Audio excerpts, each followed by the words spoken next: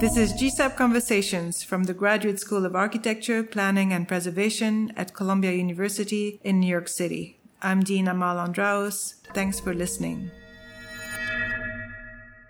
Today I'm speaking with Laura Kurgan, who leads the Visual Studies curriculum at GSAP and is the director of the Center for Spatial Research. Laura has been conducting the Conflict Urbanism Research and Mapping Project, which is an interactive website and was presented at the Istanbul Design Biennial in 2016. She recently completed the large-scale interactive installation Brain Index at Columbia University's new Jerome Green Science Center, home to the Zuckerman Mind Brain Behavior Institute. Thanks for joining me, Laura. I always think of you as one of the kind of pioneers who have taken architectural skills, drawing and visualizing relationships, and made that the main focus of your practice and your research. And I wanted to hear about some of the recent projects, including your focus on Aleppo and the MBBI, as I just mentioned. One of the things that was so fascinating for me when I saw the visualization that you were doing, describing kind of what was happening in Aleppo, is how you were using everything from videos and harvesting through social media to then transform that into visualizations and mapping. Do you want to talk about that process?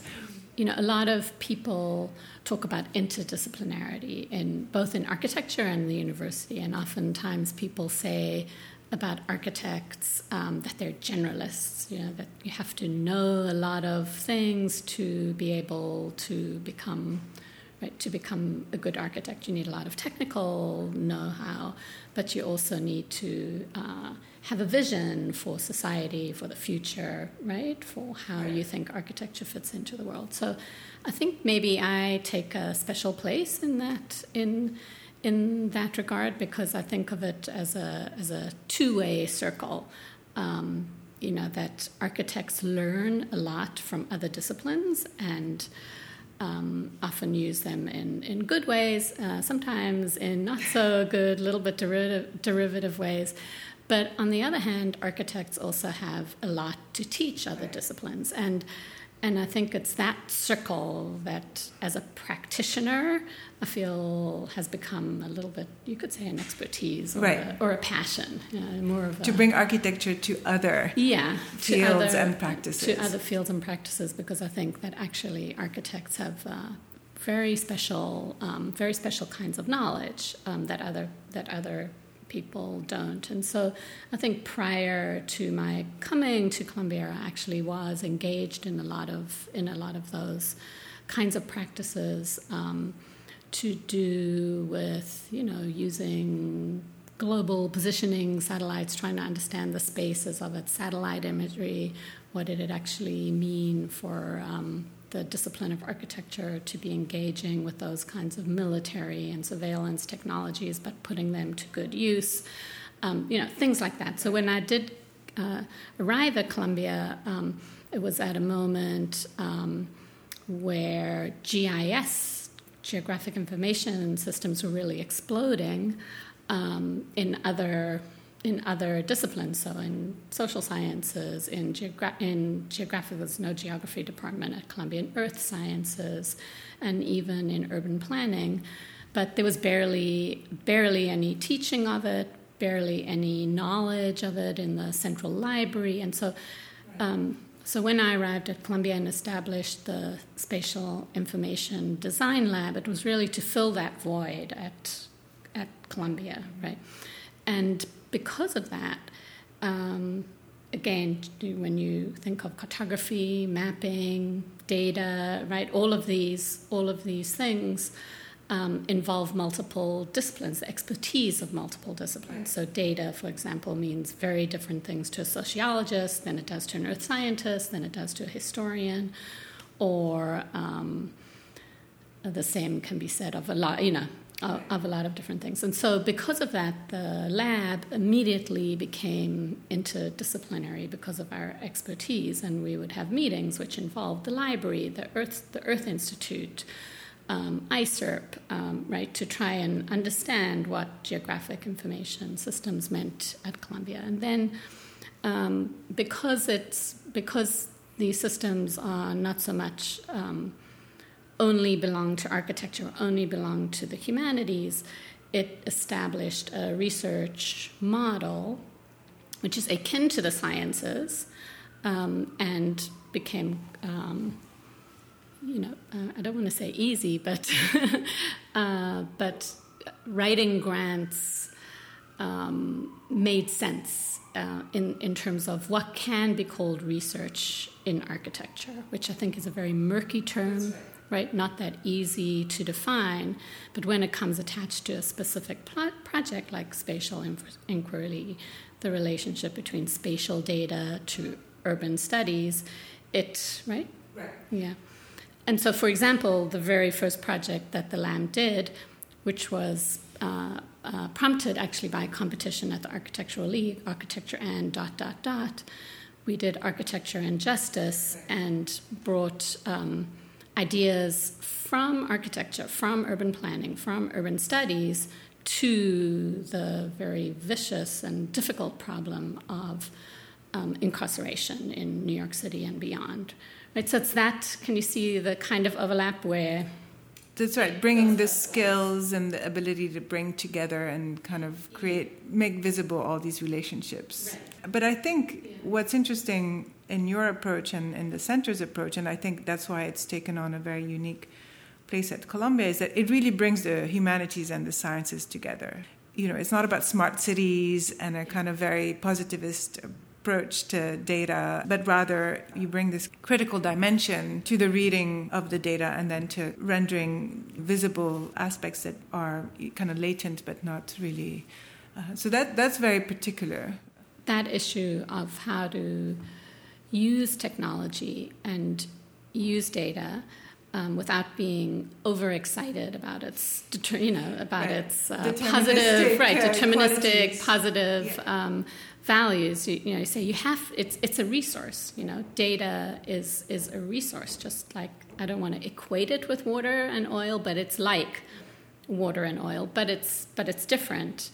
That it is a resource to help us manage and see and evaluate cities, but data is produced by people, and oftentimes with not the same intentions as you might have. So algorithms, like Facebook is a great example. Fake news is a fantastic example, right? Where you don't understand the algorithms which are bringing certain news stories to your feed. So we should try and understand them so that we can demand Facebook to do something different, right? So if you just say, oh, it's military, it's corporate, I'm only there as a passive receiver, then nothing changes, right? So you have to,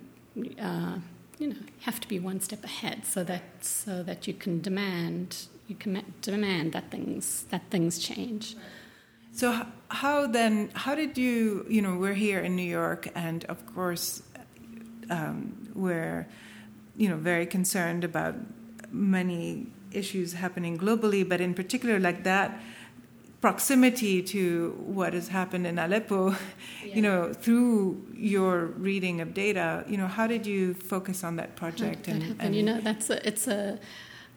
Because Aleppo was in the news for a long time, and the incredible violence and refugees, moving all around was actually a very difficult thing to read every day in the news. And I didn't immediately jump to say I'm going to do a project on Aleppo. And in fact, at the time, I was much more doing data visualization projects and projects with GIS. I had kind of left satellite imagery alone for a while. And but as you know, it takes a long time to write books, and my book came out 2013, and at about that same time, and so people started writing to me about Aleppo, and did I have any satellite imagery? Was I doing anything similar with Aleppo?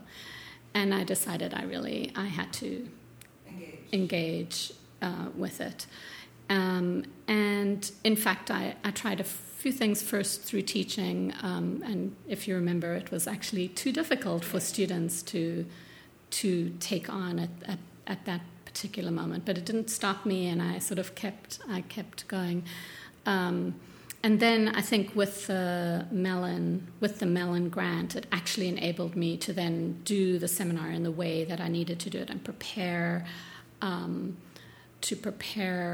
first a reading of what was going on, which was not very easy to do, because in the news, you see things in the news all the time, and it's day by day, right? So there's damage in Aleppo, and it's in 2011, and then it never gets updated, or there's some big crisis in Damascus or in Homs or wherever, and the news is actually very sporadic, so it's very hard to teach something in the middle of an event which is going on. And so what we did was we made a platform so that those things could get updated, so that you could actually put all those things together. And if you do something like that, then you allow students to see it in a way that they might not be able to see in the news. It's just you're reading one violent story after another. It's too hard to process.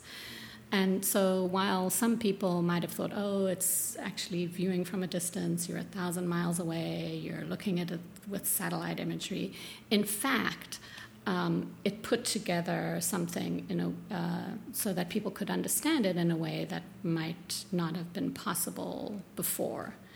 And it is a project, actually, we stopped it at the end of 2016, after obviously the siege of Aleppo ended and Assad government reclaimed Aleppo. We stopped documenting then. But what I would like to do now is start documenting the reconstruction process. I used to think that the project was about engaging refugees in the rebuilding project, but I think that was at a moment where I thought Assad would not be in power anymore, and it would, there would be a possibility of designing a more equitable Aleppo or more equitable city. But that didn't happen. But that doesn't mean that we shouldn't stop watching the construction process and making sure that, following, whether it's Solidaire, who's coming in, and people are waiting. People are waiting. Yeah, they have a model ready to go. That's right. They might, or they might not. I don't. Yeah. They probably do. But in the meantime, what we did do, which I think was, some of the things that were unique, was bringing together multiple data sets, and each data set in and of itself is incomplete. Each one has its own story, and we acknowledge how incomplete all the data about Aleppo really is. But we've created some form of an archive. So the one thing we have done are damaged monuments. We haven't published that yet, actually, because we're not sure that it's correct. We're waiting to make sure everything is correct. Number two, we mapped YouTube video and archived it. So we have 300 gigabytes of YouTube video, so for safekeeping in case it disappears at any point. But right now, the map links to live, to things that are actually on YouTube. And that's something that no one's done. So, for example, I would never have said to my students, watch every single YouTube video and try and forensically look at it and see exactly what's happening, the way that forensic architecture, does one case at a time. Although that's incredibly fantastic work, and we're very akin in our kind of approach to the use of data. The students actually came up with this idea on their own to map the YouTube video, because we had made a map of Aleppo, which is neighborhood by neighborhood. You can browse the city by neighborhood, which, number one, was unusual. And then number two, because YouTube video has a meta tag of a neighborhood name, all they had to do was search the neighborhood name and a date, and they could locate it onto the map. So if somebody wanted to do forensic analysis of various YouTube videos on specific dates, they could use our archive To trace back. To trace back, yeah. Right, so it's more, right? So it's a different kind of a project, which is why we use words like, the memory of destruction rather than the destruction of memory, right? Because so much data is created during a war that it creates a kind of a memory. It doesn't in archive, and we work within that kind of a... And it's so interesting to think because, of course, usually it takes so long to reconstruct that memory or to unearth it and to put it together. And in this case, it was almost in tandem, that you were trying to make sense or construct an archive as things were happening. And in this day and age where we're living a kind of constant 24-hour news cycle where it's, you have no sense of the longer term changes that are taking place. It's like taking distance but then kind of constructing a sort of map that is immediately trying to make sense and visualize the changes that are happening. So it's interesting that practice, can go from understanding a context such as Aleppo and then kind of shifting to the brain and the synapses, right, and making sense of how, which is like another territory now of incredible new findings and, this incredible installation that you've done at the MBBI that tries to visualize how the brain makes new memories. Right. So it's interesting because I think I can talk about two things to do with the Mind Brain Behavior Institute, which is now called the Zuckerman Institute. Right. So I can shorten it by just saying Zuckerman Institute. The mission one of the missions of that institute is to be multidisciplinary, because the brain is something that brings all these things together. They want to also go out, into to the university and bring everything back together. But that project started because the new Manhattanville campus had what is called an urban layer, right, planned into it. And the mandate of the university was that layer is open to the public. And so the ground floor of the Zuckerman Institute has an education center, right, K through 12 classroom, and it also has a clinic which is open to the community, and I think one of the biggest public spaces, interior public spaces on the whole Columbia campus, including this one, right, so it's 100 feet long and 27 feet high and wide, which you need no ID, right, to go through. So you can walk through this lobby or whatever you want to call it, and then you scan yourself in when you go up to the building. So they went through a number of ideas about the space, and I think Renzo Piana's office drew up lots of them, including, an interior market and I don't know what they were. I think a whole school, which became this amazing K through 12 classroom. So there were a lot of things that were proposed. And it only came, and so I went to a few of those meetings, and I didn't, sort of bumble around a little bit, trying to first listen to what they wanted. And then I was invited to give a talk to the Manhattanville Development Group about data visualization. And it was completely disassociated from this project. And that's where I met Tom Jessel.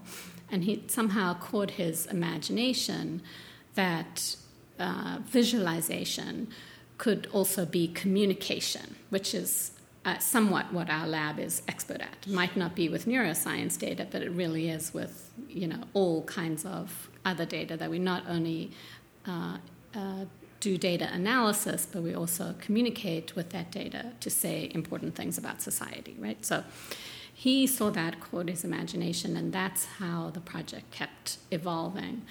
And it wasn't until I introduced him to Mark Hansen, who's over at the Brown Institute in the journalism school, and we had just finished collaborating on a project with Diller, Scofidio, and Renfro called Exits, which was communicating with data about how and why people move around the world for political, economic, and environmental reasons. And, that was an immersive 360-degree installation, and it was very hard to see. You can only see it if it's in a museum somewhere.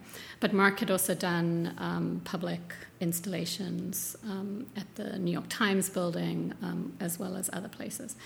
And he's also a statistician, understands data very well, and so I think it was between the two of us we convinced them to do a multimedia installation on the ground floor, which networked itself to the rest of the building, and at the same time communicated the drop-dead gorgeous images that those scientists produce every day in their experiments, and try and explain that to anybody walking past the exhibit. And I think that caught the imagination of both Renzo Piano and of the directors of the Institute, because it just sort of expanded a definition of what public space is in that particular building, right? So I think, if the same project had been, just for the business school, it wouldn't have been as exciting, because I don't know. Maybe you would have made it exciting. Yeah, I would have made it. But just the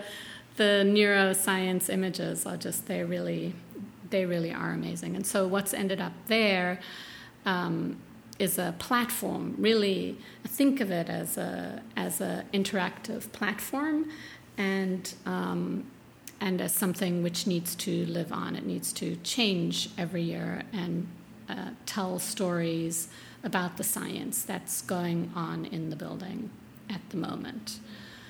And there's also a kind of interactive aspect, right? Where it's interactive. Yeah. So there's a very giant screen, which is a current model of the brain, kind of artistically interpreted. It could change as the model of the brain evolves, because that is the cutting edge of science right now. They still don't understand. Yeah, with 100 billion neurons in your brain, it's actually very hard to understand the networks between them. So people still don't understand exactly how the brain works or how to model the brain. So that big aspect is that brain, and it's called the brain index because each region of the brain has a specific function. So memory, right, even actually the way we experience space has to do with memory, because we only can walk around a city because we remember a space in a certain way. That's not one of the stories of the Institute, but I'm very interested in that concept, which is for my next studio. So then the stories reference a part of the brain, or index a part of the brain, or a network between the brain. And then we've done three things. We've illustrated it in kind of a very accessible way with illustrated drawings, not really scientific drawings. And then the other are showing artifacts of the experiment, so the more opaque images that you don't understand until they're explained to you. And then we've taken the games of the scientists, that's the third thing we've done, and reinterpreted them as little interactives within those stories. So that's kind of the four pieces of that.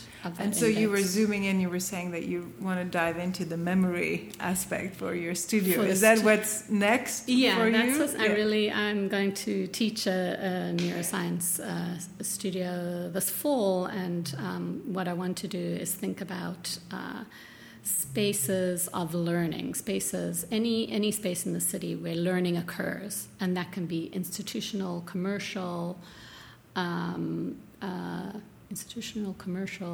or public, or any public space, and then show how, in most cases, those learning spaces don't really produce curiosity, because you learn through curiosity, especially in neuroscience terms.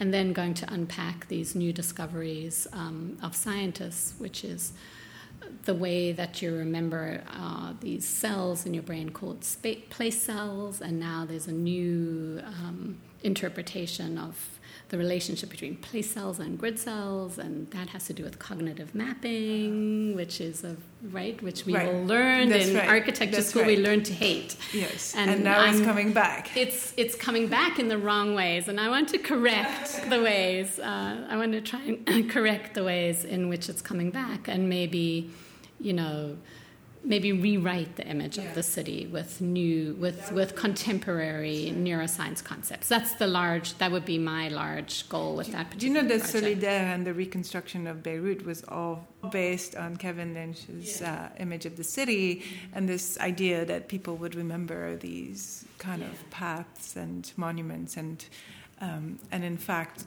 that was used, I think, in mixed ways. But I think it would be, it's interesting to think about that and that moment, and to think about Aleppo and your kind of rewriting of cognitive mapping. I read about the scientist who defined the word cognitive maps and was a behavioral scientist.